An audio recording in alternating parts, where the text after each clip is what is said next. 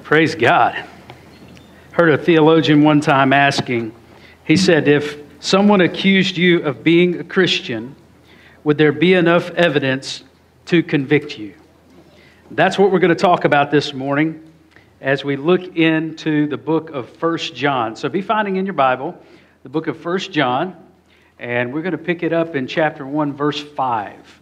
And we're going to talk about 5 tests of faith.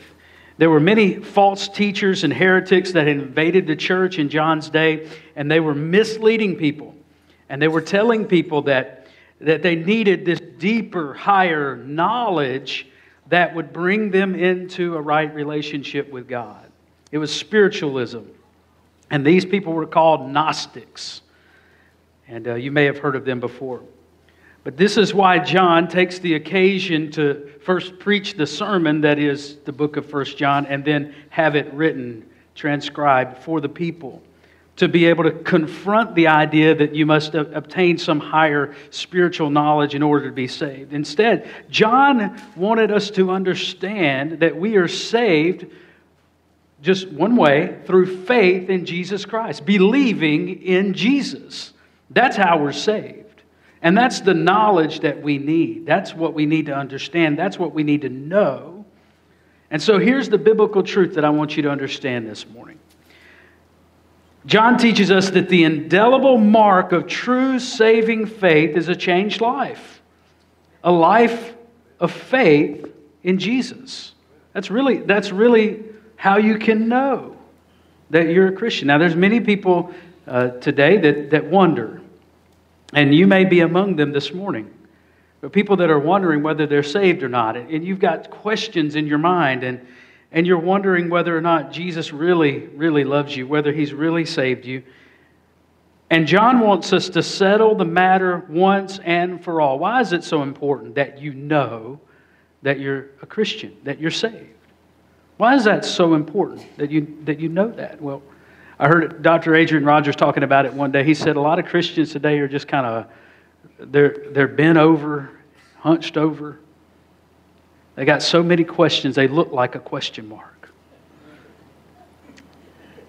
And they wonder if God really loves them, if they're really saved, or if God really has the power to do this or that, or God really cares, and all those questions. And they just seem miserable. But instead, God wants to straighten that out. And He wants you to understand. And He doesn't want your life to look like a question mark. He wants you to be an exclamation point for His kingdom. Here's the thing. If you don't know that you're truly saved and what Jesus has done for you has truly changed your life, you can't help anyone else come to the Savior. Amen? So He wants you to know that you're saved so that you can help others to be saved. And the changed life is the evidence of your salvation. Amen. So let's read together. We're just going to read the first paragraph. We're going to look at more than that, but we're going to look at the first couple of chapters here. But go ahead and stand with me if you're able, and we will read 1 John chapter 1, verses 5, and we'll finish at verse 10, and then we'll pray together, okay? So if you've got God's Word open, follow along with me in your copy. This is the message that we have heard from Him and proclaimed to you. The message that Jesus gave, and now is being proclaimed through the apostles, that God is light, and in Him is no darkness at all. If we say we have fellowship with Him while we walk in darkness, we lie and do not practice the truth. But if we walk in the light, as He is in the light, we have fellowship with one another, and the blood of Jesus, His Son, cleanses us from all sin. If we say we have no sin, we deceive ourselves, and the truth is not in us. If we confess our sins, He is faithful and just to forgive us our sins and to cleanse us from all unrighteousness. Hey, that's a verse that you need to put in your heart. You need to commit to memory. If you learn a Bible verse, that's a good one for you to learn. And in verse 10, if we say we have not sinned, we make Him a liar, and His word is not in us. Let us pray together. Father, we are thankful for your word today, and we ask now that you would add insight and understanding to the reading of your word. And Lord, that to that insight, to what we understand, Lord, that we would add obedience. Lord, that we would be faithful to do all that you call us to do. Let us examine ourselves this morning, Lord, and see if we are found in the faith. And Lord, if there's one today has any question in their mind and in their heart, whether they know Jesus and Jesus knows them, I pray that today, Lord, that they would come by faith, receive Christ, and be saved. And it is in His name we pray. Amen. You may be seated. John breaks down what true saving faith looks like in the opening chapters of 1 John. He gives us 5 tests so that we can evaluate the evidence of true and saving faith. And John's goal is that we would know and we would mark it down once and for all. I know that I know Jesus. The word know occurs 37 times in the book of 1 John. Somebody say, wow. Wow, because it's all, when you think about it, it's only just a few chapters long, right?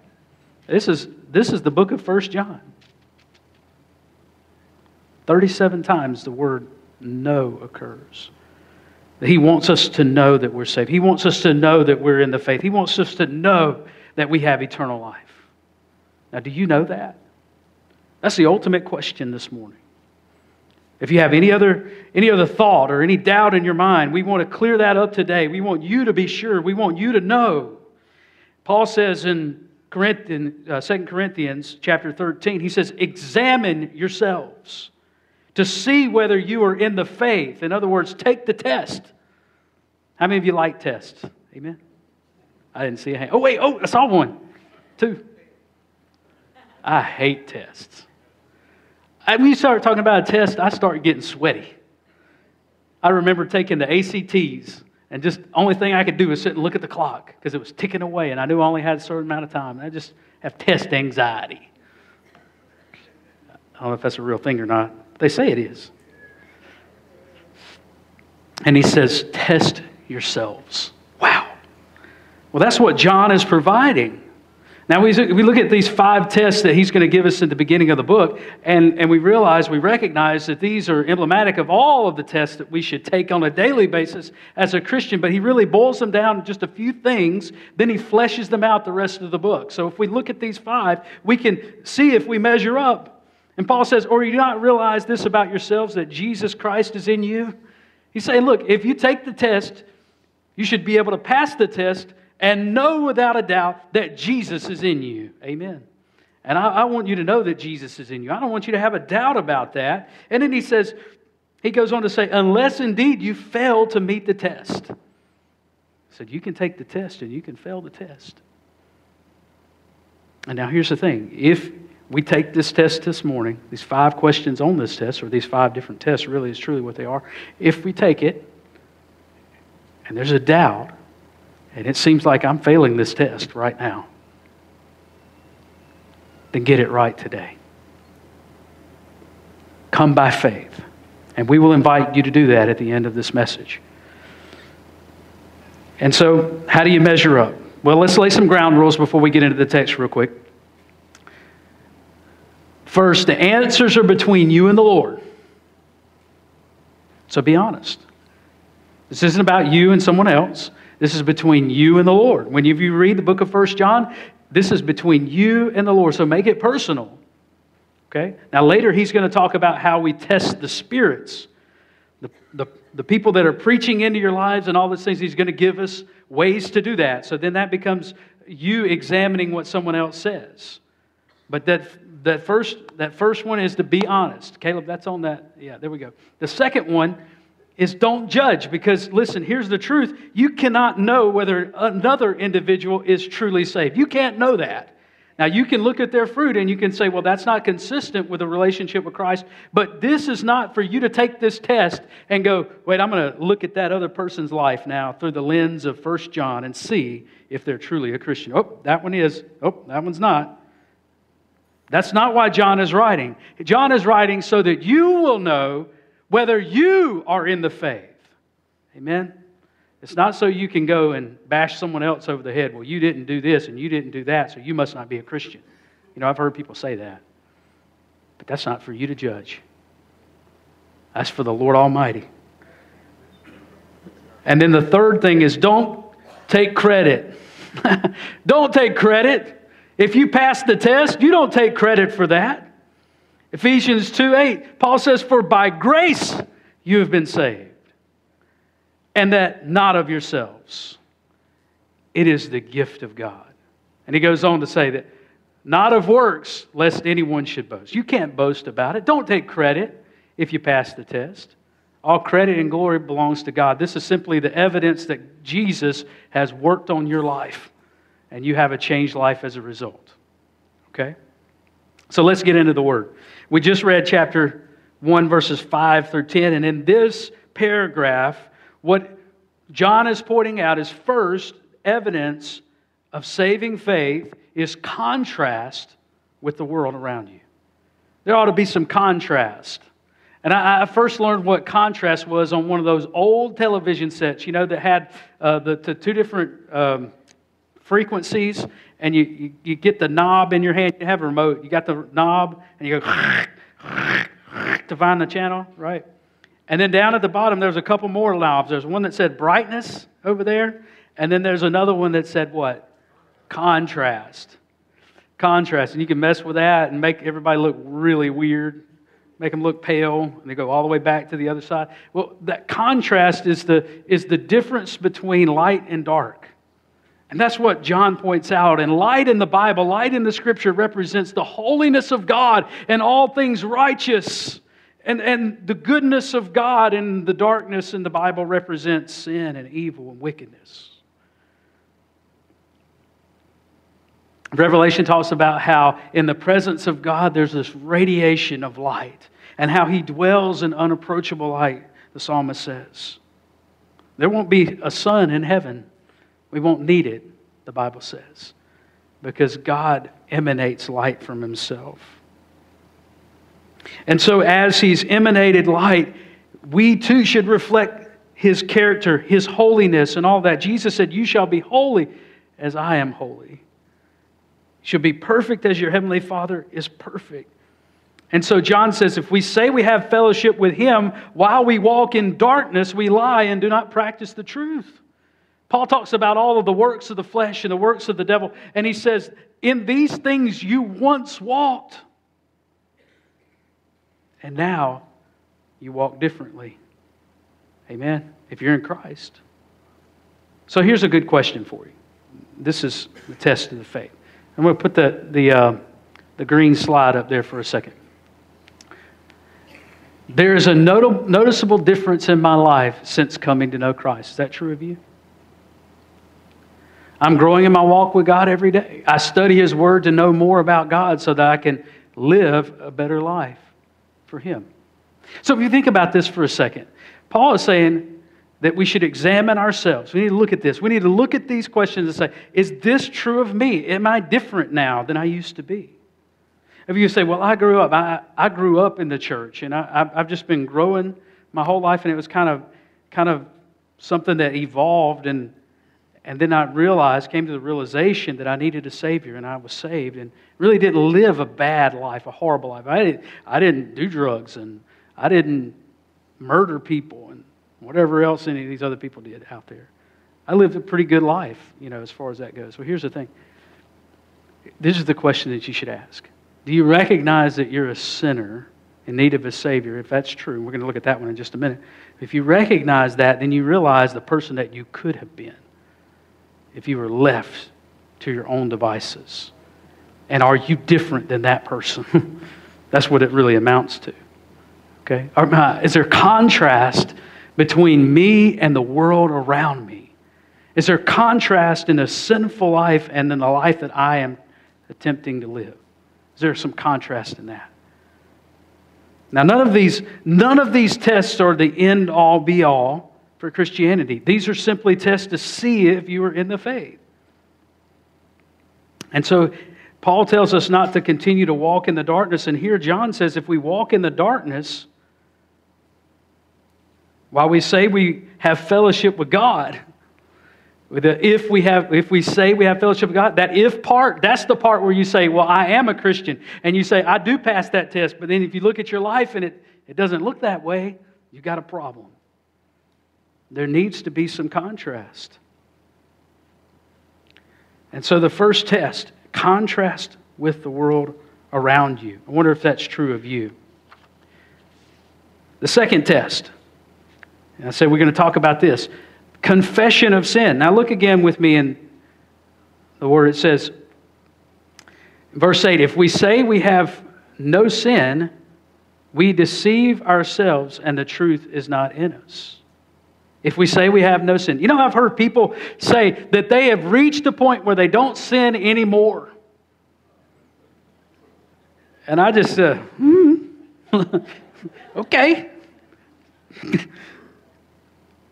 You know what the Bible says about that? I mean, and some people think you got to be good enough to be a Christian. And that couldn't be further from the truth. Listen to what the Word says in Psalm 53. The fool says in his heart, there is no God. They are corrupt, doing abominable iniquity. There's none who does good. Wait. We went from they to none. I mean, they do bad things. Now it's no one does good things. Oh, well, that puts me in that category, doesn't it? God looks down from heaven on the children of man. Who is a child of man? So far, every human being on the planet is a product of a man and a woman. Right? I'll let you know when that changes. But that's God's design. God looks down on the children of man to see if there are any who understand, who seek after God. And what does He find? They have all fallen away. Together they have become corrupt. There is none who does good, not even one. And so God had to inhabit flesh. And He took the burden of our sin. And so what does John mean? John means this test, see if you're doing this. And it's a present tense verb here, meaning an ongoing confession of sin. That means you keep a short list of sin. You don't say, well, I'm going to confess at the end of the week. Or I'm going to lay down at night and I'm going to confess. What does it say? Continual confessing.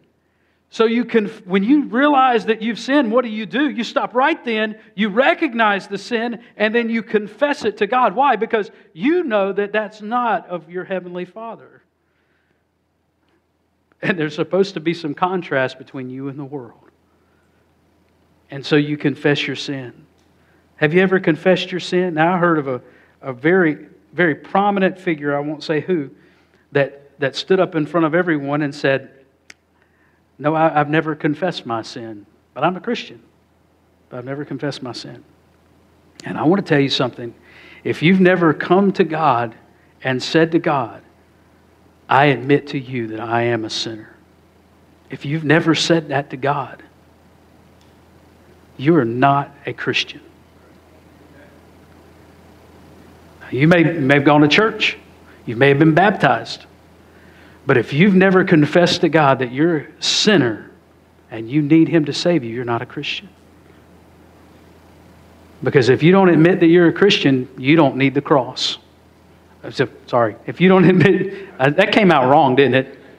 If you don't admit that you're a sinner, then you don't need the cross.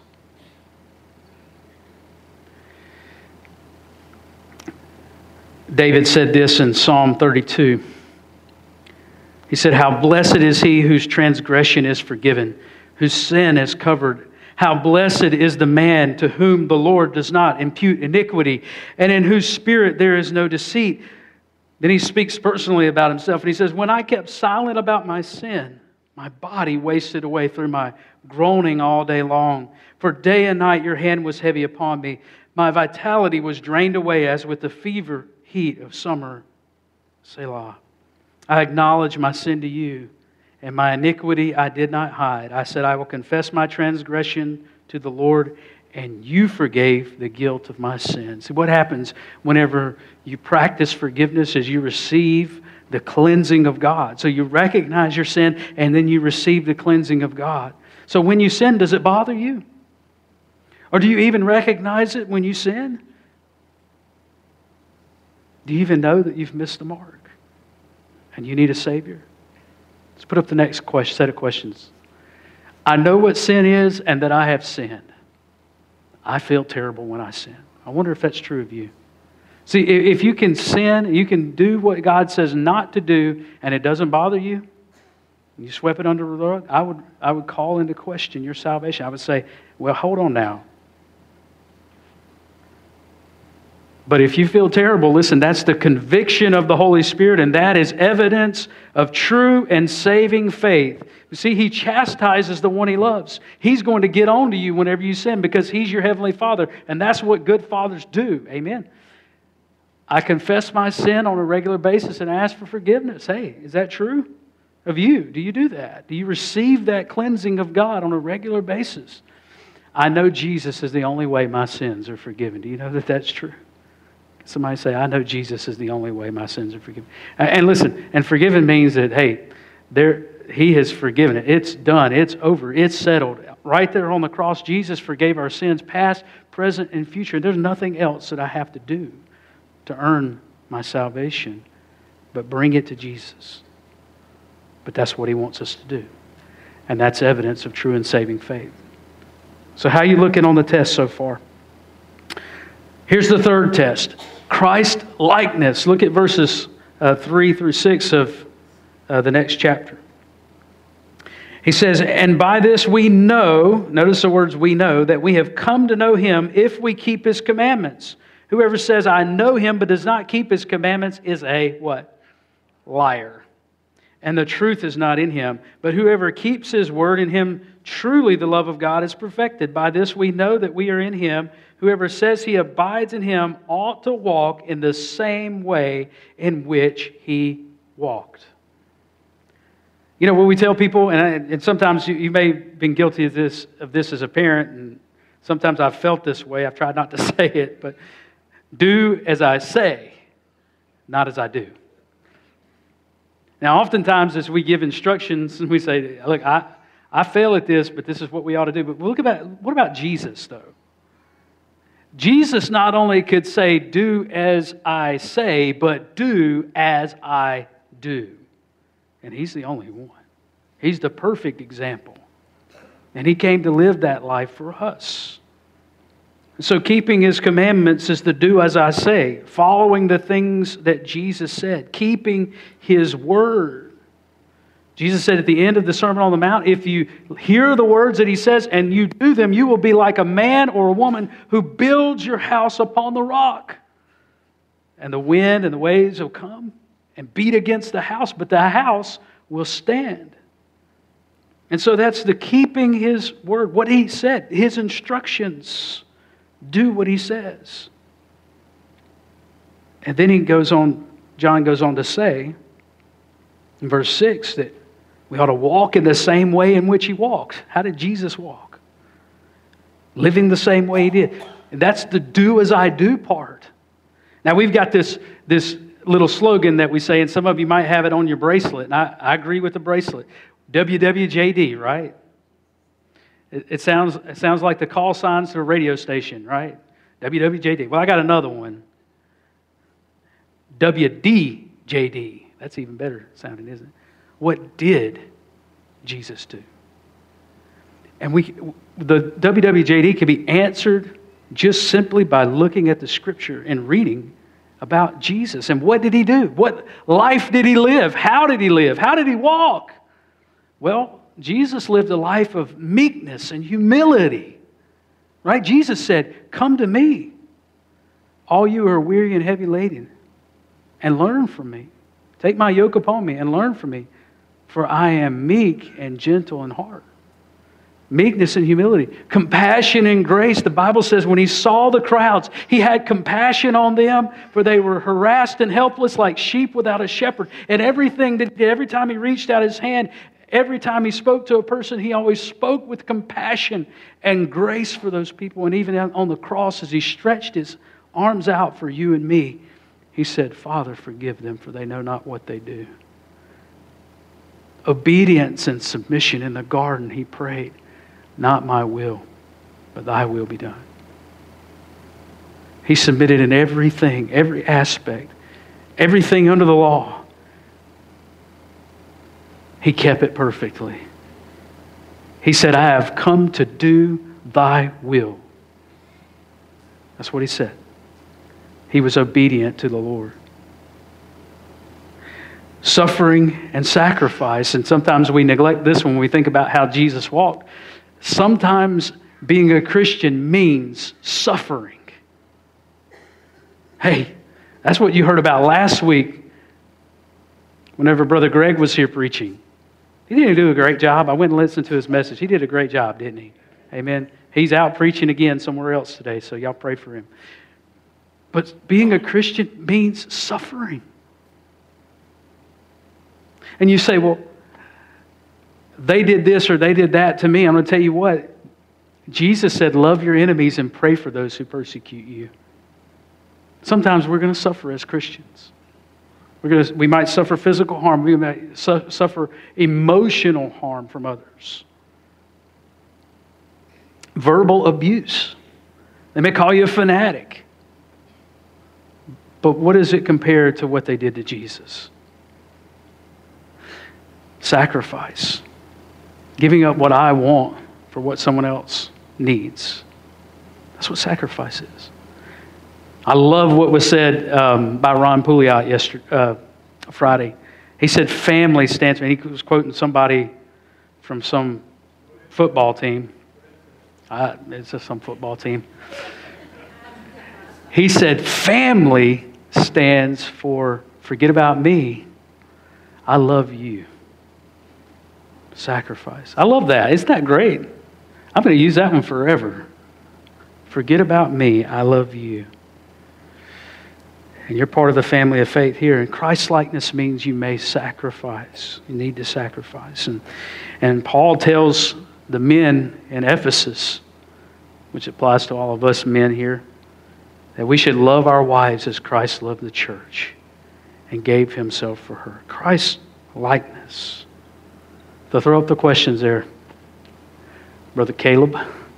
I believe Jesus lived a sinless life and modeled the life I should live. Hey, do you believe that? Do you know that? Beyond a shadow of a doubt? I strive to imitate Christ in everything I do. Why? Because Christ glorified the Father in everything that he did. So I strive to emulate Christ in everything that I do. That's my highest goal. That's my greatest aim, ambition is that I would live a life like Christ. And even if it means I suffer and sacrifice and die and no one knows my name, I want to live like Jesus. Amen. Is that true for you? Hey, that's a test of faith right there. If you'd say, sign me up for that. Can you say it? Number 4, a compassionate heart. Compassionate heart. So we're going to drill down on this one for a minute. Look at verse 7 of chapter 2. Beloved, I am writing you no new commandment, but an old commandment, if you've had from the beginning. What did Jesus say about the law? He said the whole law, all of the commandments of the Old Testament could be summed up in one word. Love the Lord thy God with all thy heart, all thy mind, all thy strength, and love your neighbor as yourself, right? And then Jesus also said in John 13, a new commandment I give to you, that you love one another, even as I have loved you, that you also love one another. By this, all men will know that you are my disciples if you have love for one another. Now, John says, this is that commandment. It's an old commandment, but it's a new commandment at the same time. Verse 8, at the same time, it is a new commandment that I am writing to you, which is true in him and in you. See, Jesus fulfilled those commandments. He loved the Lord God with all of his heart, and then he loved his neighbor as himself. He fulfilled that. And then he gives that command to a believer. And as a believer, if you have true and saving faith, you're going to exchange hatred for love. He says, it's true in you because the darkness is passing away and the true light is already shining. He's saying you've got the light of Jesus inside of you already. Whoever says he is in the light and hates his brother is still in darkness. Whoever loves his brother abides in the light, and in him there is no cause for stumbling. Have you ever gotten up in the middle of the night and it was really dark and You stepped on a Lego and you screamed like a little girl. That's what I do. A cause for stumbling. Hit the corner of the bed. I've done that one, man. You hit that corner of that. Man, we used to have this bed. It was a hand-me-down bed. I would have never bought this bed if I had gone to the furniture store, but since it was free, we got this double-sized bed, and on the corners of the bed, there's these oak posts.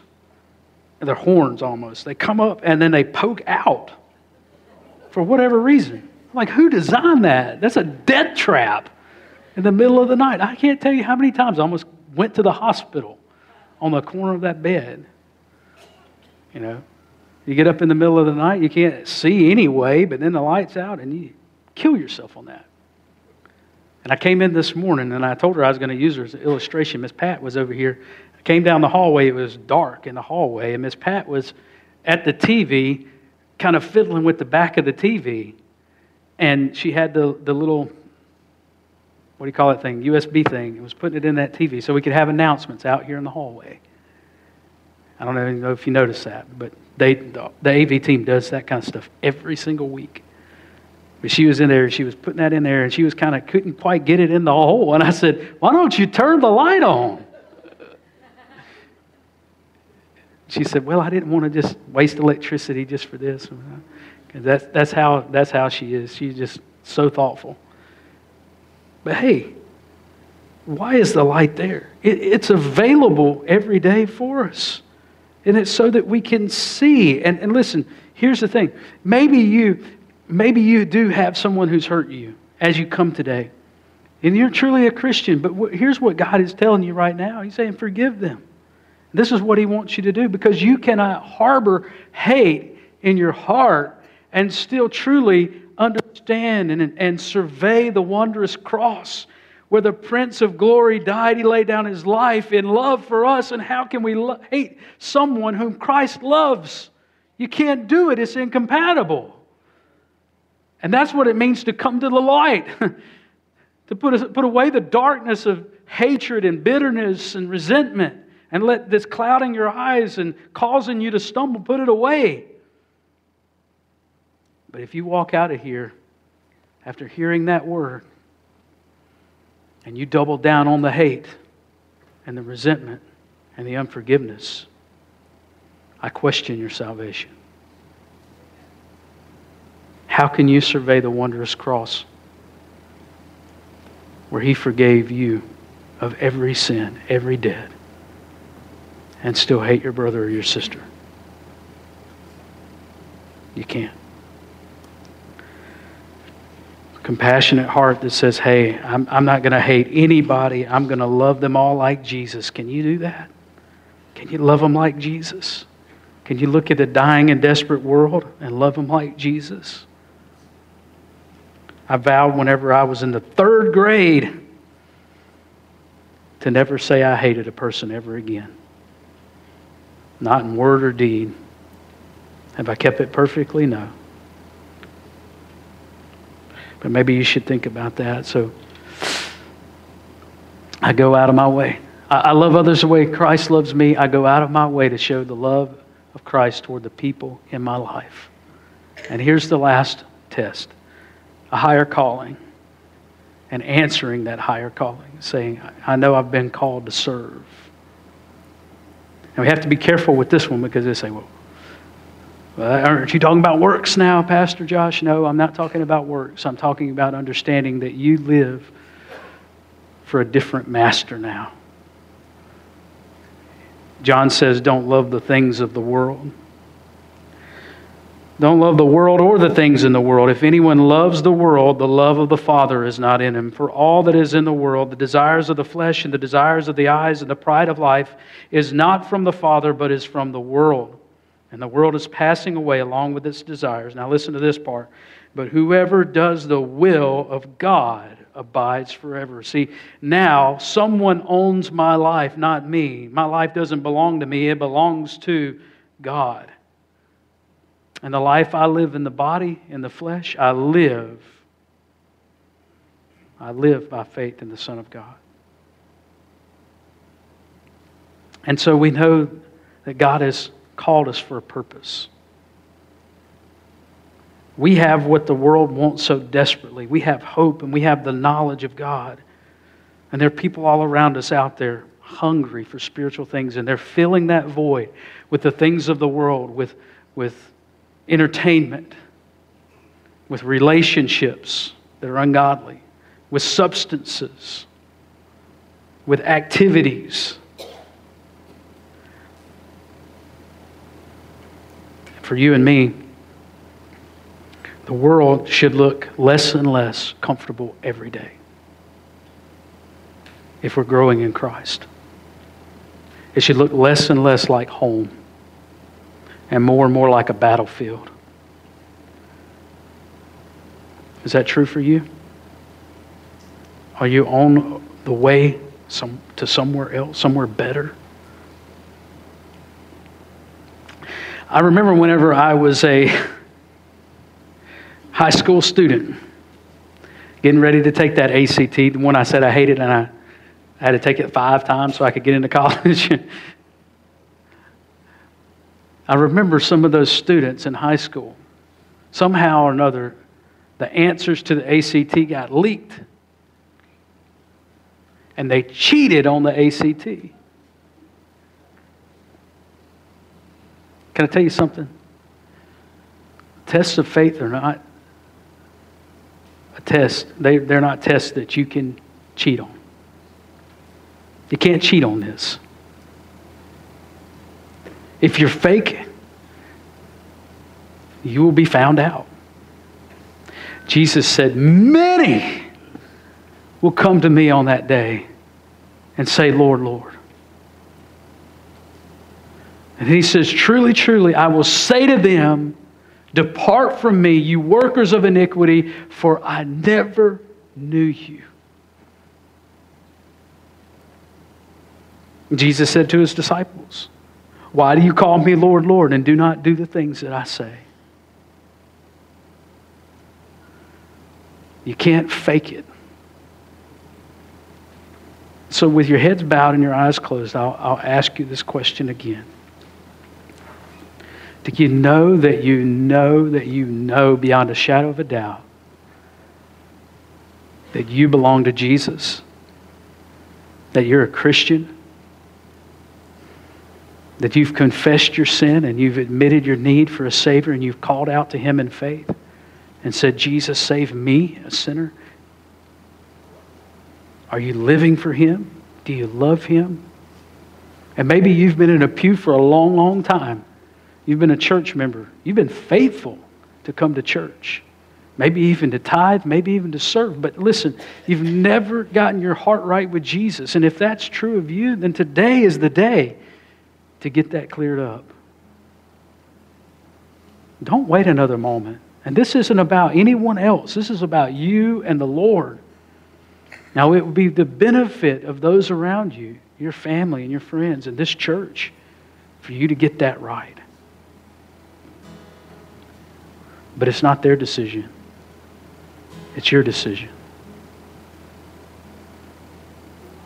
Don't rest on a baptism. Don't rest on the fact that your granny came to this church, your aunt, your uncle, your mama's faith. In your own heart, say, do I know Jesus as my Lord? Examine yourself and see if you're of the faith. If you have any doubt at all, pray this prayer with me, and we're going to get this cleared up right here and right now. And this is just your prayer of faith, asking the Lord to be your Savior. Say, dear Jesus, I admit to you that I am a sinner, and I deserve the penalty for my sin. But Jesus, I believe that you lived a sinless life, and you died on the cross for my sin, and now you're alive. So Jesus, I ask you to forgive me. Make me a new person. Give me your Spirit. Save me, a sinner. And Jesus, I believe that you've heard that prayer and that you have saved me. So thank you for my salvation. I'll live the rest of my life for you, loving you and serving you. In your name I pray. Amen. And would you stand with me? If you prayed that prayer and you meant it with all your heart, you're getting it all cleared up right now.